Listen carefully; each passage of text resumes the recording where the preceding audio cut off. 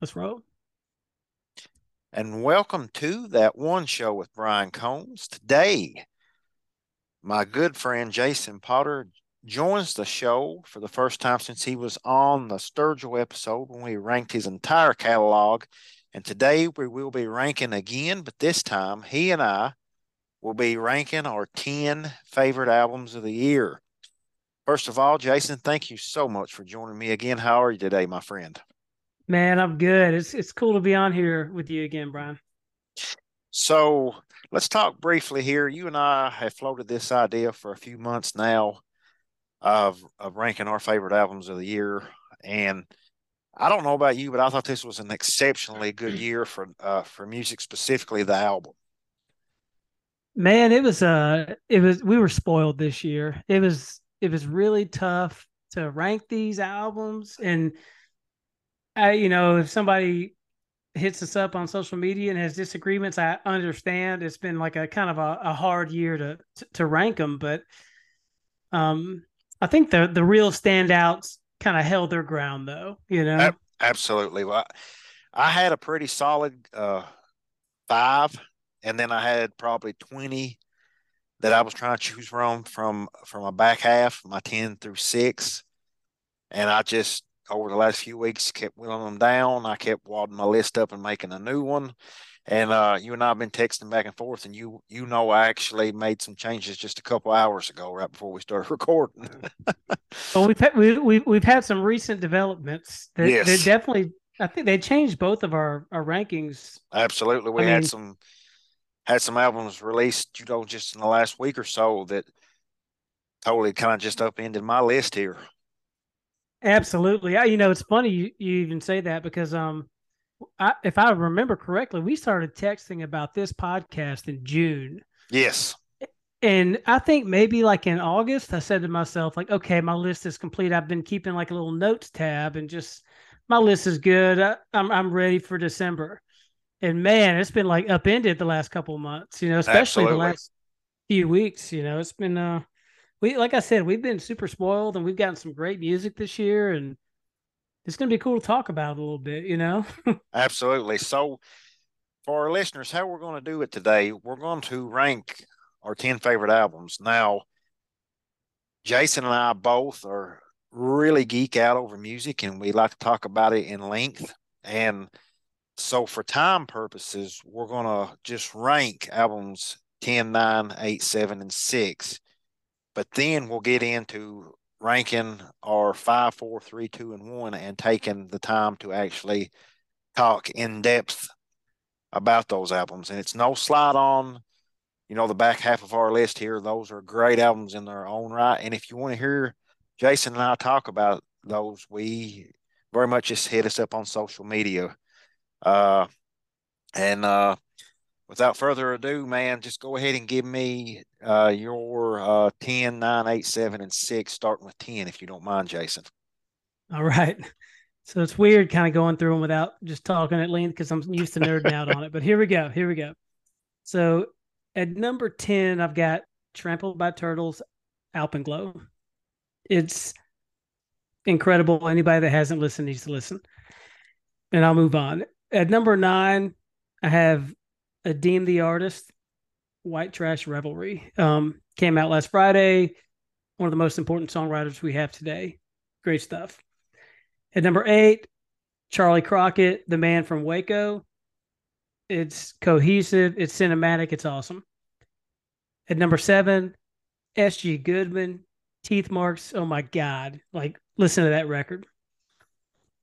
At number 6, I have 49 Winchester, Fortune Favors Bold, the future of country music. All right, man. All great picks. For my number 10, I have S.G. Goodman with Teeth Marks, her sophomore album. I loved her debut album, and I love this one just as much, if not a tiny bit more. Like you, I have Trampled by Turtles and Alpenglow. They are my number 9. One thing about them, if you have never got a chance to see those folks live, I beg you to do so if they come around to your neck of the woods. They were fantastic. At number 8, Yes. I got Jack White, Fear of the Dawn, which is my favorite of his solo albums. And He had two albums this year, both of them really good, but I preferred Fear of the Dawn. At number seven, I've got Eddie Vedder with Earthling, which is by far his best solo album. And if it was a Pearl Jam album, it'd be my favorite of theirs, probably since Binaural, way back in the So early good. 2000s. Great And record. and he has some great musicians on that. Very much recommended that one. And this one may be a shock to some people that it's not a little higher. My number six is Tyler Childers with Can I Take My Hounds to Heaven? And I'm Oof. sure more than likely we may be talking more in depth about that later when you We start will. ranking yours. Yeah, we will. We So will. I'm sure I can expand on my thoughts just a little bit on that when we talk about it. So once again, Jayson, thank you so much for joining us. I'm going to let you kick us off for our actual in-depth discussion. What is your fifth favorite album of 2022? So my rankings have been shaken up the last month or two, especially the last couple of weeks. But at number five, I've got Arlo McKinley, This Mess We're In. Um, it's Arlo McKinley. If you know me at all, if you follow me at all, I really feel like he's one of the greatest artists working today. The record was produced by Matt Rossbang, and his reputation kind of speaks for itself. Like the guy, he's produced or mixed or engineered records for Lucero, Drive By Truckers, Charlie Crockett, John Prine, Elvis Presley. Like it's just the list goes on. It's insane. Um, I can go on and on about why I love this record. I feel like it picks up right where his last record, Die Midwestern, left off, and that was my favorite record of 2020. It's just Arlo's music is full of I guess I like to call it like optimistic melancholy. It's like it's like the shit you're listening to is sad, but somehow you feel slightly uplifted afterwards. And I really love the new one because it had different like musical elements. It had like his first real duet with Logan Halstead, who's a great up and comer, and Yes. from West Virginia, Kentucky. I can't wait to hear what he has coming in the future. And I thought it was a really good introduction to the public, for Logan. I was excited to hear it, and it just slays. Um, as far as like the songs itself, there were so many little elements that were like kind of dropped in here. And if you weren't really listening for me, you may not have noticed, but it's like even small things like instrumental elements, like the organ and To Die For. It's just, and the strings that kick in afterwards. It's like unbelievable. He writes songs about, relationships and heartache and mortality, and he does it in a way that nobody else does. And you come away from his records feeling, like I said, uplifted. And I really feel like he might not ever get the credit that he's due, and I'm waiting for the day that he does. I mean, if the hairs on the back of your neck don't stand up when you hear the chorus to "Rushing the Rug," I Oh, mean, I can't even help you. You know? yeah. That's my favorite one from that album. Is Yeah. I think if I had to actually choose one of my favorite songs. Now, let me ask you real quickly. I think this is his second album with Old Boy Records, which was John Prine's label, correct? It is. Yeah. Do you know? Because I like Arlo a lot, but you are, I think we would both agree, probably a little bigger fan than I am of his. Do you know why he don't necessarily use his touring band, the Lonesome Sound, on this album or the previous one? Now, like that. I mean, that's a really good question. I don't really have an answer for that. Yeah. It's weird how some artists do it. And we'll get to this later. Trust me. But like Childers, it's Yep. his, it's technically his fourth, but really his third major label album, and it's the first one he got to use his band on. I don't know if that's something that like labels may insist upon.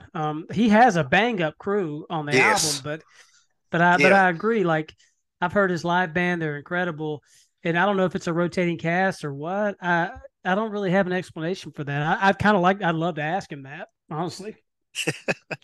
Yeah. And I this was on my long list. It didn't quite crack my top 10, but it is a great album. I'm glad you chose it so we could talk about it. If anybody's listening to this podcast, I'm sure you know who Arlo is by now, but if you don't, I don't know what to tell you other than check out, this album as well as his previous couple that he's got out there available on all streaming platforms or, as Jay and I both agree, by the vinyl. Absolutely. So So yeah, yeah, go ahead. let's hear that number five of yours. My number five is the self-titled album by the Local Honeys, which is actually their third studio album and their first with La Honda Records. Uh, Nice. I have been a fan of theirs for years. Both of them literally grew up and live just a half-hour drive from my house. Um, People, longtime listeners of the podcast as well as my old radio show, know how big a fan I am of the Local Honeys.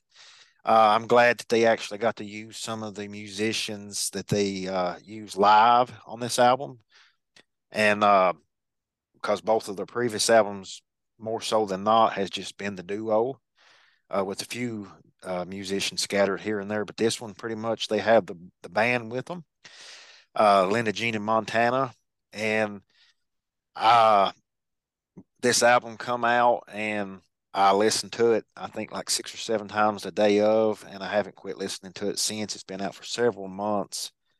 Some standout songs for me are, of course, Dead Horses, which is probably my favorite on the album, Last Mule in the Holler, and Dumbass Nebraska. I highly, highly recommend this album if you like Americana, folk, whatever you want to call it. And to me, there's hardly no one out there today like the Local Honeys. If you didn't know it and you just put them on, you would think they might be a duo from the 40s. And uh, there's just really nothing else out there that can compare to that as far as their sound goes. I know you like this group as well, Jason. Do you have Oh anything yeah, you want to add before we move on, man? man. I have to say I'm a big fan of what La Honda Records is doing. Absolutely. Like it seems like everybody they've signed. I mean, from like Riddy Arman to the Honeys to Vincent Hill Emerson, obviously Coulter Wall. Colder. Like, yeah, like those dudes that whoever's running La Honda Records, they really don't miss. They're kind of tapped into what people want to hear. People in our music scene. I really enjoyed the new Honeys record. It's their most like I'll say like well rounded. Like I saw them live at Laurel Cove in 2021, Hmm. and they had like the full band sound going, and they played a few songs off this record, so you kind of got an idea of what was coming, and it was so cool to hear. Just because you're right, like their other records, they have a gospel record, and they have their debut, and both are incredible, but they sound like they could have been made in 1940. Yep. And Like you were saying. yep. Let me Yeah, say and real. Go ahead. yeah, go for it. Like, get in there, Uh, get in there. well, the first time I ever saw them, I had no idea who they were. I think this was probably maybe 5, 6 years ago. There is a festival close by here in Eastern Kentucky that's called Festival of the Red. It is a Friday, Saturday, Sunday festival. And if anybody out there is listening and have done a 3-day festival, you know that Sundays is usually, especially the first ones to go on. I think they went on at 10 a.m. that morning. Not very many people were awake, and those that were after 48 hours of a music fest were hung over, and they blew me away. It was just them two, and I have followed them since, and I've loved seeing them grow as musicians over the last 5 or 6 years. And they're still relatively young, and the sky's the limit. And if anybody's ever seen any live videos of Tyler Childers and the Food Stamps, you know who Jesse Wells is. He plays pretty much any instrument that God ever put on this earth, and he actually taught both of those at Moorhead. They call him the professor for a reason, because he literally is a professor of music at Moorhead State University, my alma mater, but also he's pretty much just a professor of any music of any instrument. He sometimes will wear a Local Honeys hat during those Tyler shows. Um, so I highly, highly recommend this album. Their previous two, their debut, Little Girls Acting Like Men, as well as the Local Honeys Sing the Gospel, which is a fantastic album of pretty much one or two originals, but mainly their take on traditional gospel hymns. And they're both great. And if you guys are into vinyl, Yes, yeah, if you can find those first two, I mean, good yes. luck. You could find them easily 6 months ago. They're a lot harder to find these days, but they're around. Yes, one of my favorites. There's I guess it's a boutique label called Soul Step uh, Oh yeah. Records, and they put out both of those on color variants. And the gospel is actually counting the center sticker and the color, and looks just like a collection plate at a church. And that's one of my favorite records that I own. Oh man, you have one of those. That's pretty cool. Yes, yes, yes, I do. Yeah. Signed, Nice. signed. Look at you, man. You're like showing me up, man. No, not really. It's funny on vinyl. My wife, she'll look at my Discog sometimes, and I'll say, "Hey, this album's worth X amount of dollars," and she said, "It's only worth that A if you'll sell it, and B if someone to buy it, and I know you're never going to sell it." I was like, I "Yeah, you're right." I have to admit, like I feel kind of seen, like hearing that because I hear the same thing all the time from my wife. Yeah, she gives me a hard time because she's like, "So when the house catches on fire, you're making sure that we get out safely first, and you're going back in for your records, right?" And I'm like, "Yeah, probably." I'll tell you what's sad is like every time there's a tornado warning down here in Mississippi, I have a separate crate, Yeah, and I'm not yeah. even shitting you. Like I have 15 records at the front of my stack, and I grab all 15, put them in the crate, and it's a kind of a small tornado shelter. My wife's like, "Is this really necessary?" And I'm like, Yeah, "Absolutely! Like, there's no yeah. way I'm starting over." Well, I've got any record that I have signed or any that's a variant that you just can't get anymore. I have in a crate that I can just grab It's a and smart move. run See, there's away nothing with. wrong. No, There's nothing wrong with that. That's no, being that's being smart. yeah. Well, all right. Speaking of vinyl, before we move on, La Honda Records, if you order any vinyl off of them, be it this local Honey's record or any of the artists we just mentioned, they will sound fantastic. Anything I've ever got from them, you can tell that they've taken the care in making it sound good. Oh So yeah. let's move on to your number four album, Jayson. All right. So my number four album is a newcomer. In the last 8 to 10 weeks, it's a singer songwriter, Noah Kahan.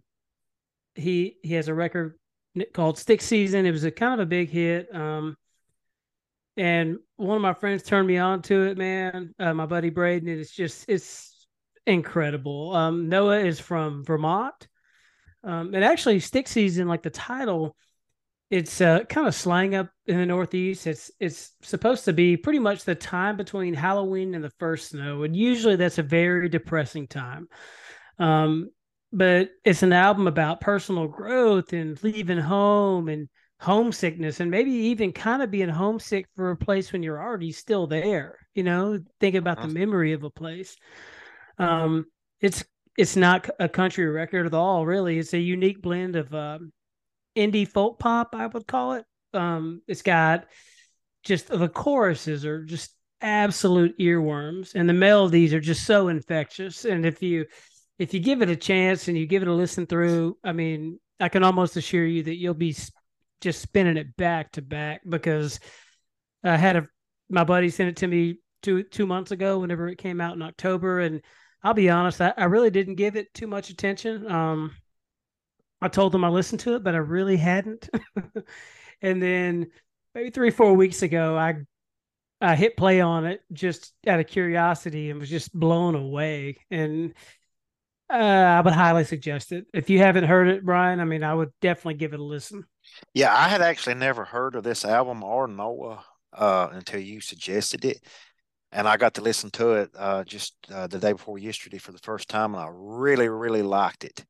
And it will Nice. be definitely will be an album I revisit. And you mentioned the melodies and things of that nature, and I kind of got a little bit of Fleet Foxes vibe on my listen. And like I said, I've only got to listen to it once. Am I off base on that, or No, I think that's a good comparison. I think it's like a kind of a Fleet Foxes vibe with like maybe a little bit more pop appeal. Like hmm it's hmm got like the hooks are more Yeah, consistent than Fleet Foxes, if that makes sense. yeah, Um, definitely. Um, and on my first listen and my only listen so far, I think the song that stuck out to me the most, and this, forgive me if I don't get the name exactly right. She calls me back. Oh yeah, calls me back. That's the name of the track. Okay, yeah, yeah, but yeah, it's I highly recommend it as well, and I would definitely be revisiting it. And I appreciate you suggesting that because I always love finding new music, especially music that I enjoy. And I have to say that on the cover, he's got two German shepherds on the cover. He does. And He does. as someone who has a German Shepherd that wakes him up every morning, I appreciated that. Hey, no, it just struck me because it's an album about. I mean, it's named after the saddest time of year, Yeah, and whenever man. you listen, it's like a happy record. Like it's puts you in a good mood. I love starting my day with that album. It's Yeah, great. My little girl loves it. Everybody I've tried to turn on to it, listens to it, likes it. It's just kind of got a universal appeal there. But you got a number four, man. I have the most recent album release date wise on my entire list, and you mentioned it briefly when you were talking about your 10 through 6, and that is Adeem the Artist with White Trash Reverie and Holy Shit, What a Songwriter. Oh my god, yeah, I I have to say that this album, I had listened to the single, which is Middle of the Heart, which is a brutal but beautiful song. it And is. but I was not expecting the entire album to be that good, man. I have to admit it. And shout out to Kyle Crownover. I think, did he produce this album or is he just a He man did. or both? Okay, yeah, No, he's both. Yeah, yeah, both actually. unbelievable, man. And the first time I listened to this album was release day, which was just as we're recording this past Friday. Uh, every Friday morning, I go for a jog and just fire up a new album, and this was that one. And it was like 23 degrees, and by the second song, I was crying, and like, dude, I had frozen tears on my like right on the side of my face throughout that run. And I've listened to it. I can't tell you how many times over the last 4 days, and we mentioned earlier that I shook my list up a little bit because I had this at 7, but I had to bump it up, man. I just had to. And I have a feeling, dude, if like we redid this podcast 3 months from now when I've had more time with this album, it may be even higher than 4. No, and that'd be if we did it 3 months. If we redid this podcast 3 months from now, it would be higher than for me as well. Like it's. I cannot deny Deem's songwriting. I mean, if you want to have a brief like a Deem conversation, Let's do it. Let's do it because we need to, man. Because I'm sure that we everybody we talked to today or about today, my listeners are probably going to be least familiar with the Deem, so we need to talk about it. well, Adeem, his first record came out. What? Maybe, maybe. I mean, I don't have the exact date, but I'm guessing probably like 12 to 16 months ago. It was less Last than a year, year and a half ago. yeah, it was Yeah, last year, and it was called I've got it here, it was pansexual, cat. cast It iron was a pansexual. cast iron. Yeah, there you go. There it is.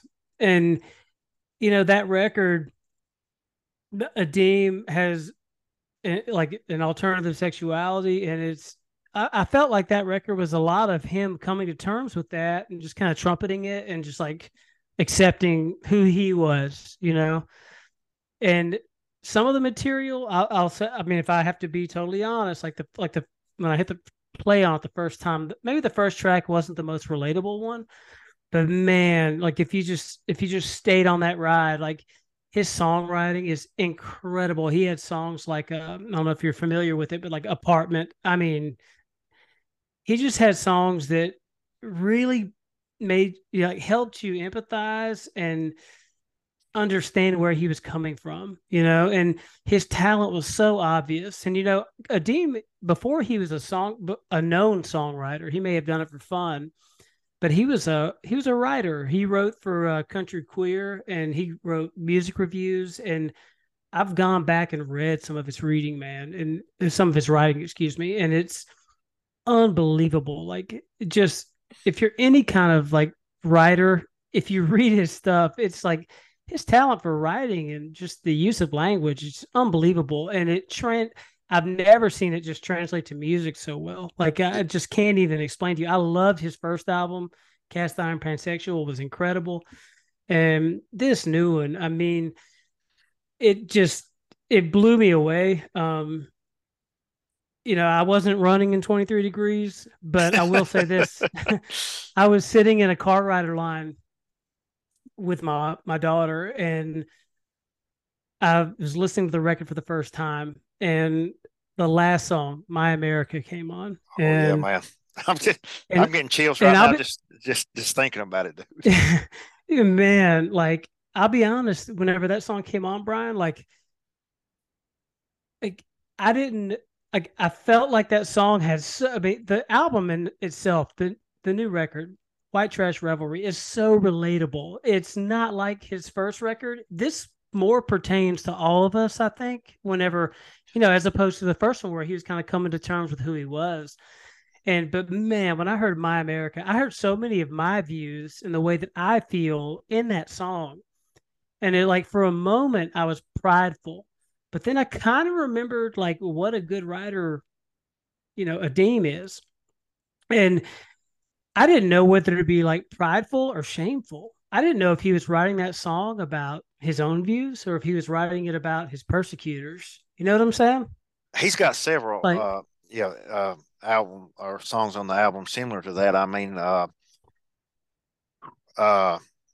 Heritage of Arrogance, uh it's oh my gosh. Redneck, Unread Hicks, and um the thing I can relate to is a person growing up in Appalachia, South, whatever you want to call it, is I never really felt I fit in here. I love it here. Don't get me wrong. I love this area. It's gorgeous. It's beautiful.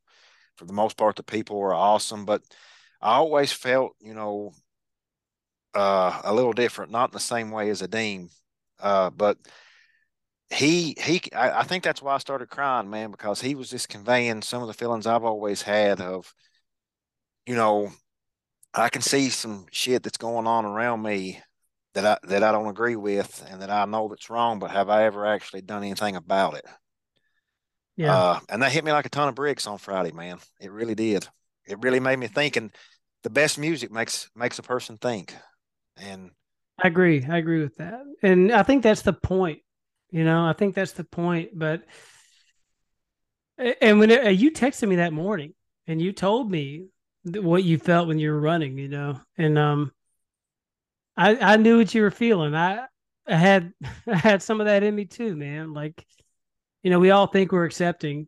Everybody wants to think they're a good person. You know what I mean? But yeah, whenever you're confronted with the plight of someone that's, I guess, like, I know there's probably a softer word, but persecuted is the word that there's no doubt. There's no doubt. I mean, you know, you and I both live in the South, and we know uh, for anyone who is not necessarily the the stereotypical uh, person uh, that's different in any way, but especially a person like a Deem who doesn't necessarily conform in what people in the South may think is normal or anything like that. It's got to be hard, and I have no idea how that is, dude. And but empathy is something I have really, really, as I've grown older, tried to practice more, and that's putting myself in someone else's shoes who's not like me, and trying to recognize just because of the person that they are, they face trials and tribulations that I never will as just a heterosexual white male.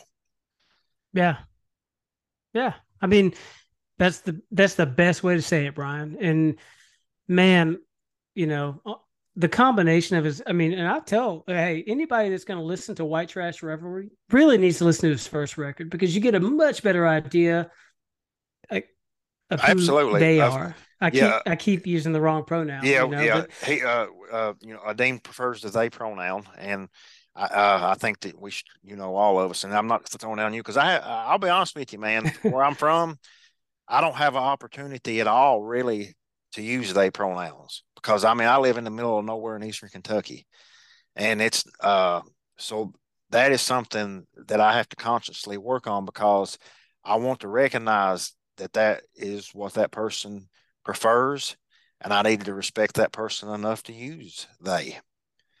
Yeah, But and same here. yeah, Same here. but at the I same live in the middle time, of. old habits die hard, and it is something that I have to consciously make myself work on. And forgive me if I do slip up. It's not that I'm wanting to misgendering you at all.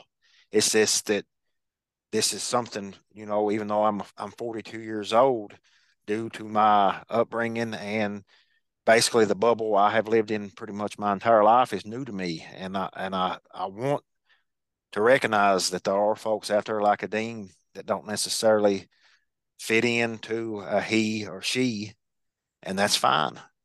That's fine. Yeah, and you know what? Like I'm in the same boat, like I just said, and I think that's the point of his music. I mean, and he makes us think about these things and be more conscious and empathize and kind of see where just see a different perspective. And he does such a good job because he's such a damn words.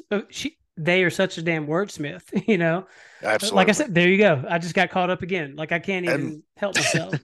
Um, one last thing before we move on, you mentioned Adim's previous album, and I absolutely, if you've not listened to White Trash Reverie, listen to that one, Cast Iron Pansexual, and then immediately, if you can, listen to this new one because it shows Adim's growth not just as a musician, but as a person coming to terms with who they truly are. And it's a I beautiful agree. thing, man. It's a beautiful thing. It is. It's awesome. I'm glad you included it in your top five. I'm glad we got a chance to talk about it, even though we jacked up the pronouns 50 times. And like I said, And I'm sorry. I mean, that's something that that I want to work on. I need to work on, and I will work on.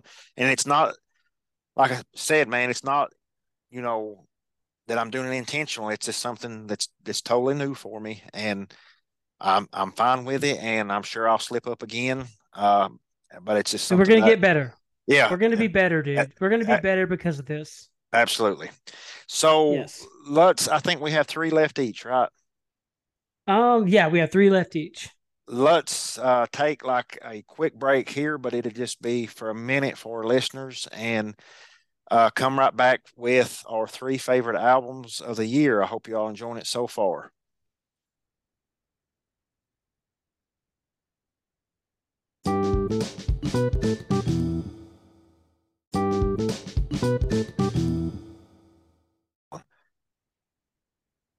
And we are back. I'm joined uh, by Jayson Potter. We are counting down our 10 favorite albums of 2022, and we only have three left each, and we'll get right back into it.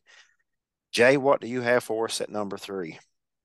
Number three, I've got Tyler Childers. Can I take my house to heaven, baby? All right. Awesome. All So go right. ahead. The And I'll floor is just yours. all right. So, some things were done differently on this record. This record was produced by Tyler and the Food Stamps. Um, it was recorded and mixed by Kenny Miles at Fat Baby Studios. He's a incredible producer. He did 49 Winchester, Sonora Maze Records, Padre Paul Handelman.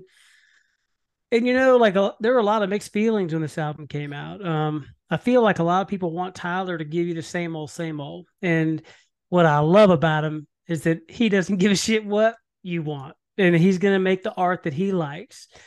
And I really feel like whenever the record was released, we all heard rumors, people that are really paying attention, that like, oh man, Tyler might be putting out a gospel record or something.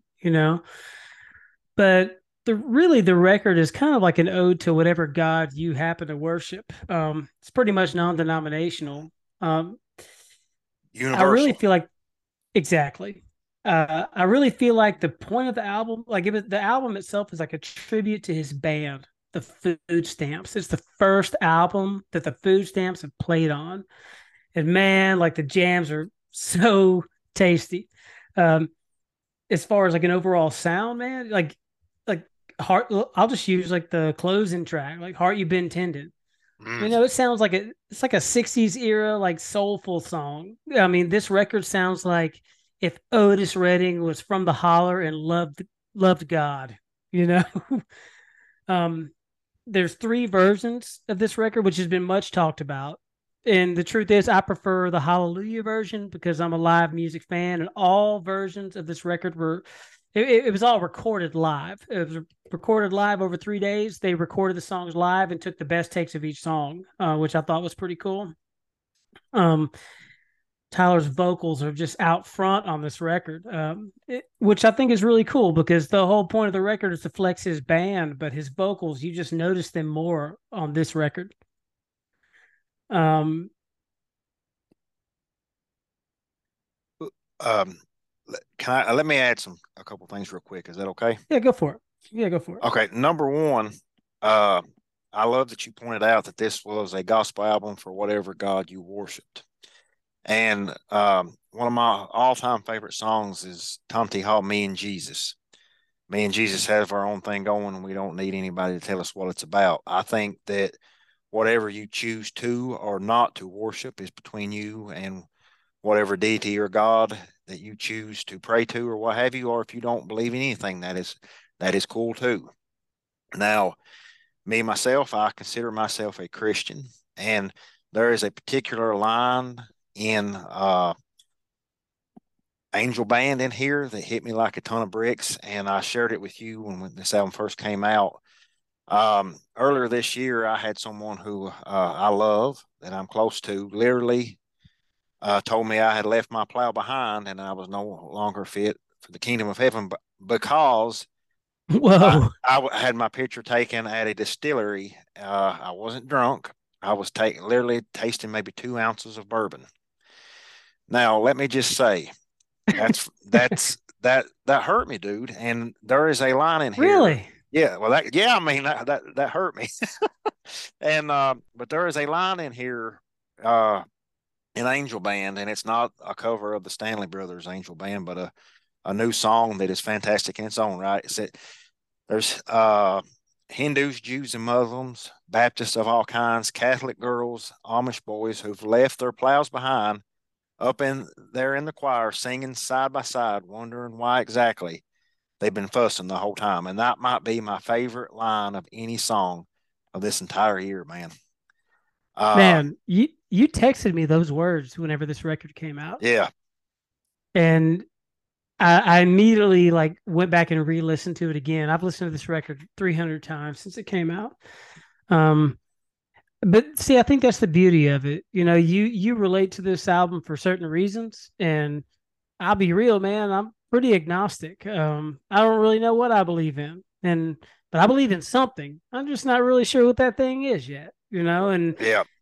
and Uh, I related to it just as easily as you know anyone else could, and I think it's pretty universal, like you said, and I love the way he went about it. I think the music is incredible. I think it's so diverse. It really like the band gets funky on like you get that funky version of Purgatory, which I think is awesome. I probably prefer it to the original, even though I love bluegrass music and I love the original Purgatory. Like the yes. new take is so dope. Mm, yeah. Like the way of the Triune God, like that would sound at home in like a paint chip church in 1935. You know, Well, I mean, um, he uses archival footage of all types of churches around here in the in the area he grew up in, the area that I grew up of Eastern Kentucky.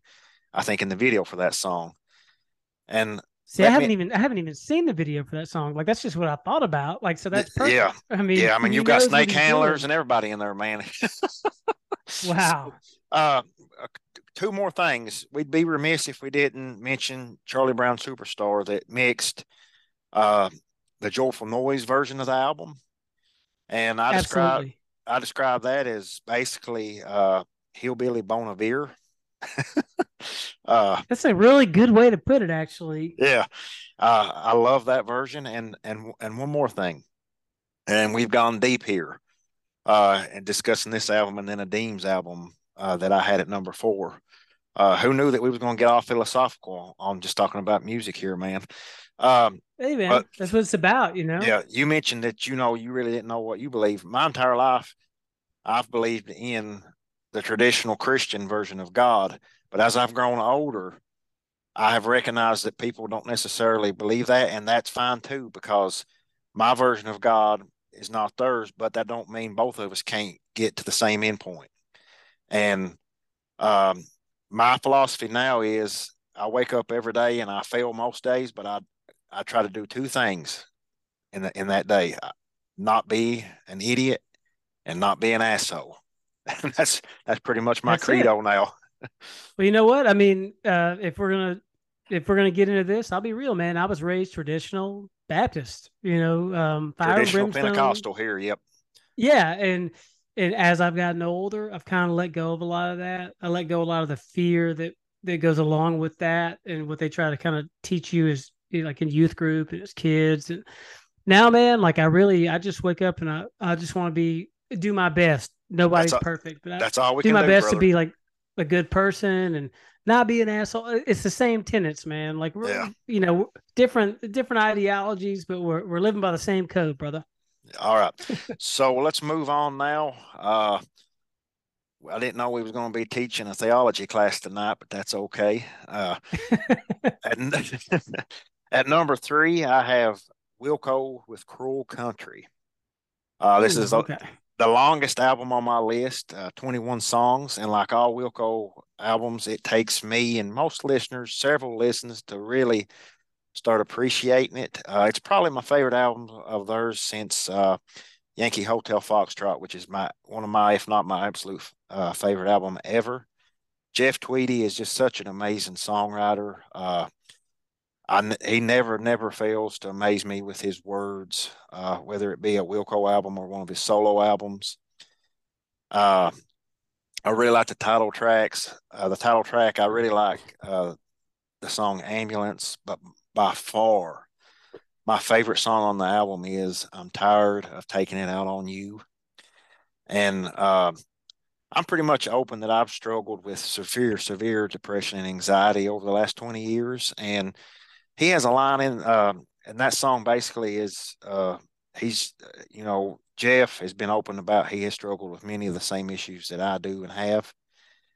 And that song basically is about, you know, when you're down and it's really no one's fault, but the people around you get caught in the crossfires. And that's something that I've struggled with mightily. And he gave an interview, I can't remember what magazine, I think it was NME, about that particular song, I'm Tired of Taking It Out on You. And he said that this song was basically him coming to terms with this. And this is his exact quote: I'm a person who needs to stay alert to how I treat others when I'm not feeling my best. And that to me, man, is so profound. Because whether you have, mental health issues or anything, we all have bad days.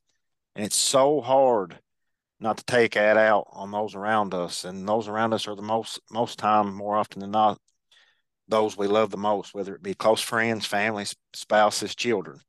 And that hit me like a ton of bricks, man. Uh, I love that song, and I can't get enough of it. I mean, it's interesting to hear you kind of run down this record. Just the way you just broke that down. I'll be real, man. Like Wilco's one of those bands, at least for me personally, so far. Like I've really wanted to like, I got but you. but I haven't just. It hasn't snagged me yet. But you're selling me right now. You're giving me. Well, it may never, and that's cool, man, because they are different, man. They really are. But I mean, I listen to a lot of different stuff, Yeah, I But I got you. mean, whenever I hear somebody break it down like that, it makes me want to go revisit it and dot my I's and cross my T's. And I'm definitely going to give it another listen just hearing you talk about it. All right, all right. Well, great. So, what you got for us at number two, Jay? All right. So, number two, the double goat, John Fulbright, The Liar, is Okay. my number two of the year. John's last record came out in 2014. We waited 8 years for this album. And like I will quote him, after his second record that was called entitled Songs came out, he said, "You have your entire life to write your first record, then they want the second one in a year." Oh, that's a great quote. I mean, it was a quote that stuck with me because I've been waiting so long for a follow up, and this record is so good. It's so much more loose. I love his first two albums. They are incredible, but this record is so loose. He really lets the band just like go to work without sacrificing any depth to his music at all. He produced it himself. And really, like this record was about him just kind of having fun with his friends. All the songs were they were written already, but they were really arranged with the band in the studio in real time. Um, the song, I mean, and the songs on the album are so incredible. Like they range from like deeply existential stuff, like Stars, which is about like kind of reckoning with God and your version of Him. Hmm. And like fun fact, an associate of John Legend saw John Fulbright live and sent him video of the song Stars. And John Legend actually recorded a version of Stars. We haven't heard it yet, Hmm. but it might be on a future record, which I hope it's a big hit and Fulbright gets a lot of royalties, dude. me too, man. I hope the dude's like taking a shit on a golden toilet after that. Yeah. But it's funny that you bring up like mental health and like anxiety and depression on your last record that you mentioned, the Wilco record, because this record, it's so different from John Fulbright's prior work that his prior work was a little bit more serious throughout.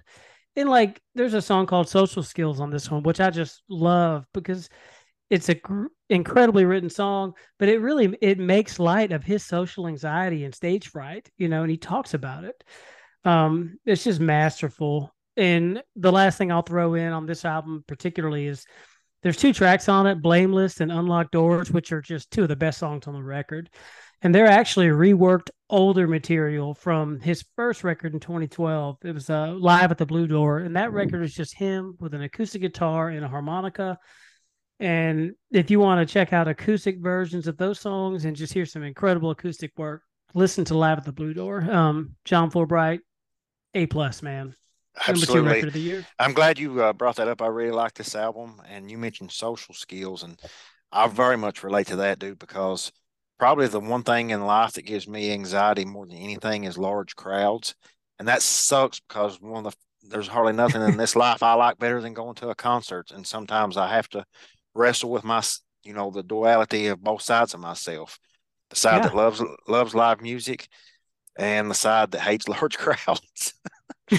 But social anxiety sucks. But it does. moving on. My number two is Spoon with Lucifer on the Sofa. It was released way back in February, and like Ian know, it's been right at the top of my list all year. It's their 10th album, probably my favorite album that they've ever done. Yeah, it's their And best. uh, I've been a casual fan of Spoon, probably for the last 15 years.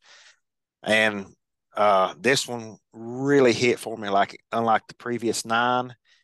And I have to say, even though my taste in music has grown over the years, the old alternative rocker in me throughout the 90s and early 2000s woke up and fell in love with this album, man. I love it. Uh, the title track's great. The song Hero is great. The Hardest Cut, all of them, man, from top to bottom. It's an album. It's a quick album. I mean, it won't take you very long to listen to it, but it's an album that I highly recommend you listen to the entire thing. It's got some great music, great lyrics as always. Britt Daniel is a great songwriter.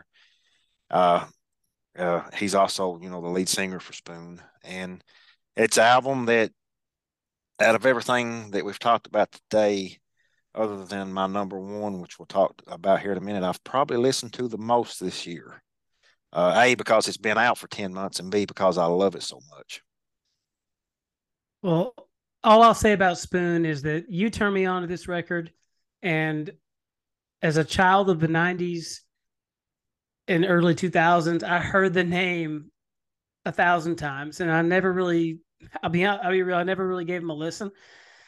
But then, not only did I listen to this record, but I went back and listened to their prior stuff and Awesome. spent about 2 weeks just like in a spoon hole, man. Awesome. And but I will say, like, I agree with you. Like this record is I had to go back and listen several times, Brian, because it shocked me just how much more consistent and how good this record was. It is so good, man. Like if you've never listened to Spoon, check them out. Take Brian's recommendation. I promise you won't regret it. Like it was just a super awesome listen. And you can go back and listen to their prior stuff. But in my opinion, sounds like Brian's as well. Like you're not going to find a single record that really captures their sound throughout like this one does. All right. So it's now time. We each have one album left, and up until this point, especially in the top five, we've had very little overlap. But um, it's safe to say that we have the same number one. I'll let you go ahead, Jay, and announce that. And then we'll both talk about it since we both have it as our album of the year. All right. So the number one record of this year is mine and Brian's opinions. Without a Which doubt, which are the only ones that count, by the way. only ones that count in this forum. Uh, Ian No, River Fools and Mountain Saints. And Brian, if you don't mind, I'll nerd out for a second. Go I'll let ahead, you brother. follow suit and we'll Yeah. just chat about it for a second. Yeah, we're good. I think we've got maybe probably about 10, 11 minutes left. So it's Perfect. all about Ian these last 10 minutes, man. Oh my, oh my God! Like I've waited 9 months to talk about this record. We've been talking about this since damn June. We knew this was going to be the answer. Um, Ian, no, I mean, I think I literally believe in 50 years our grandkids will be dusting off our Ian No records, and that is a beautiful thought, man. This album, there was so much anticipation for it. Like his first record was just unbelievable, like so damn good. And but there's some big differences there. Like the first album, it was recorded with Dave Cobb, and it Hmm. was recorded in a span of 1 to 2 weeks. Yep. Pretty quick. Cobb's kind of notorious for that. I mean, he's great at what he does, but he does it quickly. This record, total opposite. It took 2 years to record this record. It was recorded at the bomb shelter in Nashville, Tennessee. It was produced by Ian and Andrea Tokic. I'm trying to get the pronunciation right. I've been practicing it half a day. And I mean, the songs are just, you just cannot top them. Hmm. No. Like, I will say this, like POW Blues, Mm, yeah. Well, that I mean, that was actually written before Between the Country, but Ian didn't put it on that record because he didn't think it fit there. He was saving it, you know. And I'm so happy he did because when you listen to the record, the POW Blues into Burning Down the Prairie might be the best like 1-2 punch on a record I've heard in my adult life. POW Blues, it really just it's such a hitter. It's like if you read the lyrics, yeah. they read really somber. You know, it's truly like a tale of like a POW. You know, and you're there, man. Like you feel it. But then whenever you hear the song, it's like crunchy and like defiant as hell. You know, um, burning down the prairie. It's like it's about. I mean, it's kind of about indigenous people just like losing their land. But It, overall, go ahead, go ahead, go ahead. Let's I interject. Let's just yeah, interject. I was going to say, man, it's really not fair that Ian, as young as he is, and can write I mean, come up with these songs, dude. I mean, it's, he must have a It's cheat not. code. I mean, He does. It's like uh, left, right, up, down, yeah. X. Um, Strip Job Blues, 1984. I mean, Oh my uh, God. for those that don't know, Ian literally lives and grew up maybe as the crow flies 12 to 15 miles from me. So that song really hit home to me because in especially in the early to mid 80s, this area was booming because of coal and because of strip mining, and then the coal companies left, and our people in our area has never recovered, dude, never. And he wasn't even alive then, but I mean, just to be able to write about it uh, as beautiful and poetic as he did, and Ballad of a Retired Man, Jesus, oh, Oh my God. Like that song, like I was gonna go nuts on that song. Like in ha, like let in just over 4 minutes, like he covers like an average man's like life of work and then kind of dealing with idleness of retirement and then very quickly in like sickness and then straight into the deathbed and then and looking out into the universe and riding like radio waves and hearing like from his memories and because they're out there in space. And if you believe that, like he's like riding Muhammad Ali's quotes, man, like through space and time. Like it's such a deep ass song. It's crazy that he How squeezed does that into 4 minutes. and how does somebody in their 20s identify with a man old enough to be in, retiring and then basically growing old and dying? Man, that just blows my mind. I mean, when I was Egan's age, I was lucky just Yeah.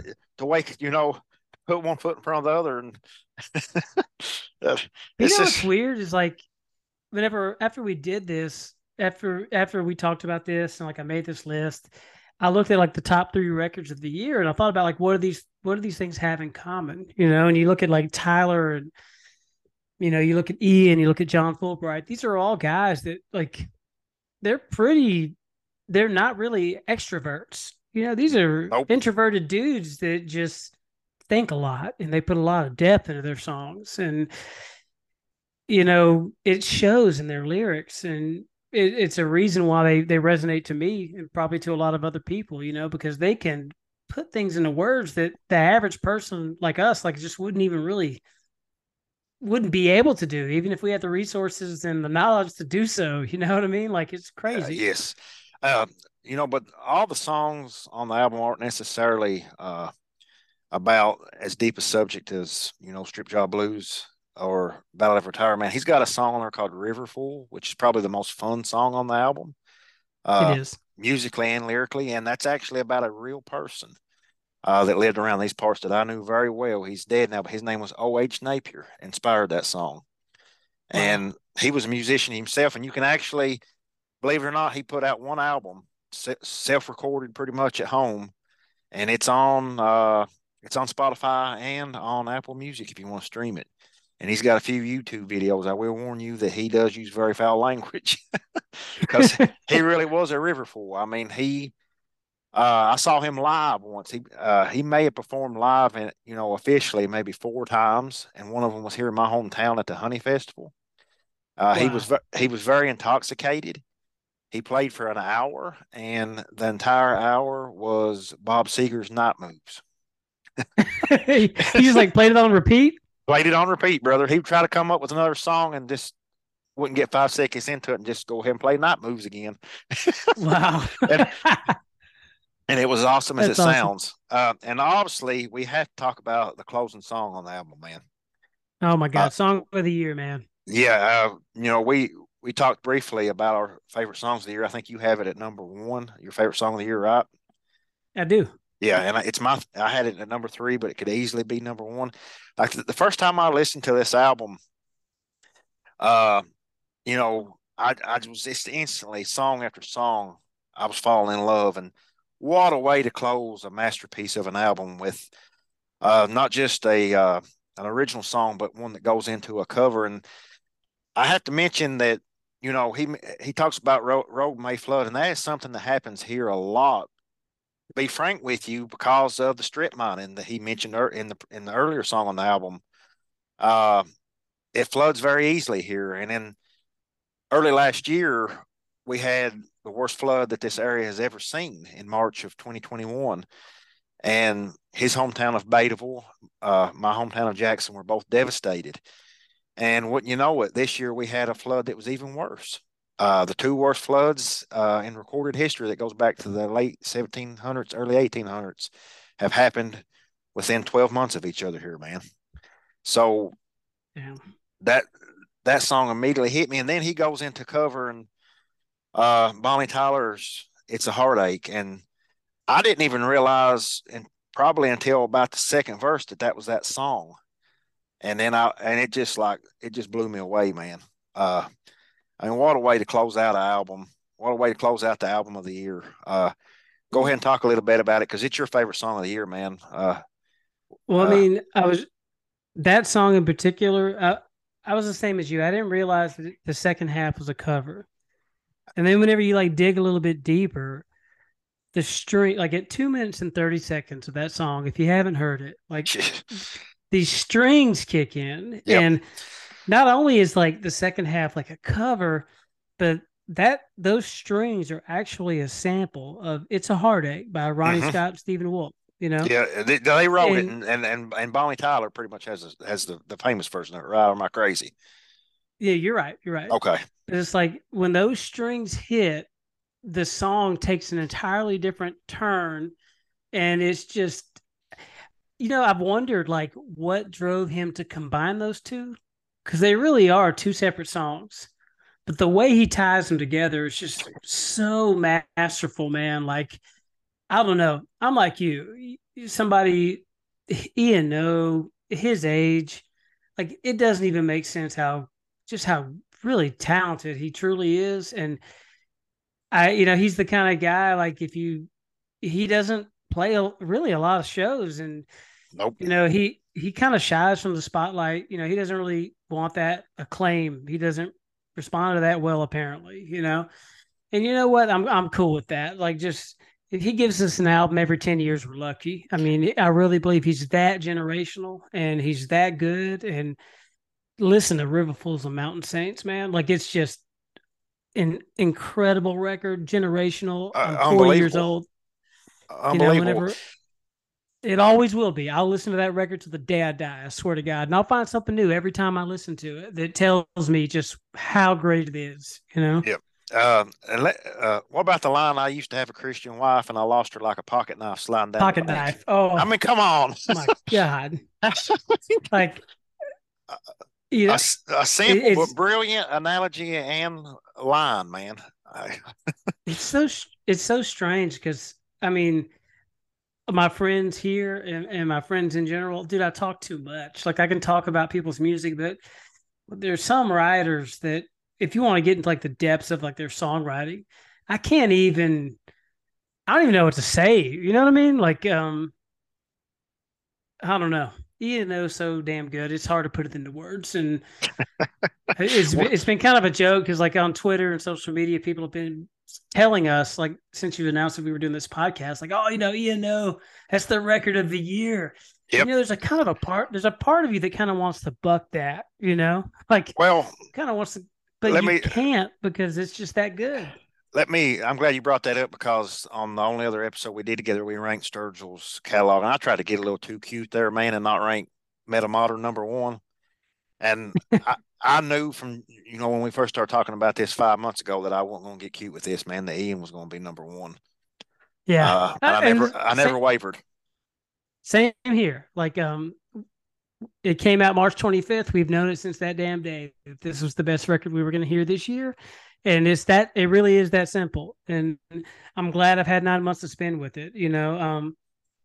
We've listed some records here that are newer and they've earned their positions. Like, everything we've discussed is great work. But Absolutely. man, I think we both kind of knew in March that Egan was going to be the pick, and there ain't a damn thing wrong with that, man, because I think we're making the right choice. I think we'll look back on this in 5 years and say, we got that right. Absolutely. So, once again, I thank you so much for coming on the last hour and a half or so. Jayson, it's been a great conversation as always, brother, whether we're talking by text, Twitter, or, over the phone or in person. I always love talking music with you, my friend. Yeah, man. And if I don't talk to you again between now and Christmas, I hope you and yours have a wonderful, beautiful, healthy, and happy holiday, my friend. Yes, sir. And since it is both of our number one album of the year, I think I'll close today's episode with the song we just finished talking about, and that is Ian No with Road May Flood. It's a Heartache. Thank you all for listening. Thank you. In a good raincoat, dig myself out the deepest moat and keep it all at bay. Last time it rained, I didn't sleep for weeks, worrying on those rising creeks, gravel bars and busted beach, the mountains made of slate. Guess you could say it's been a haunted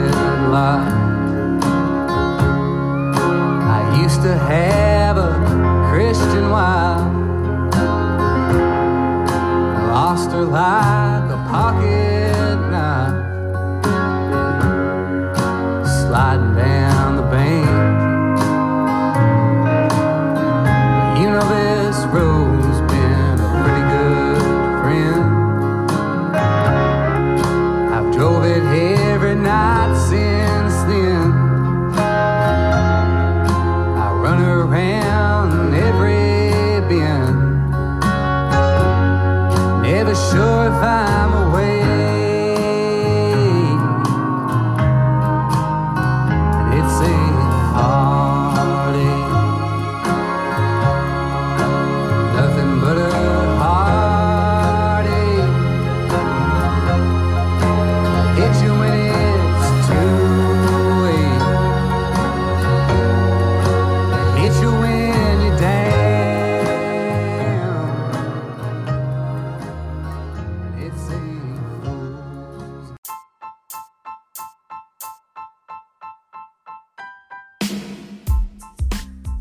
That One Show is presented to you by Thatcher Barbecue Company at the Gorge and is written, recorded, and produced by me, Brian Combs.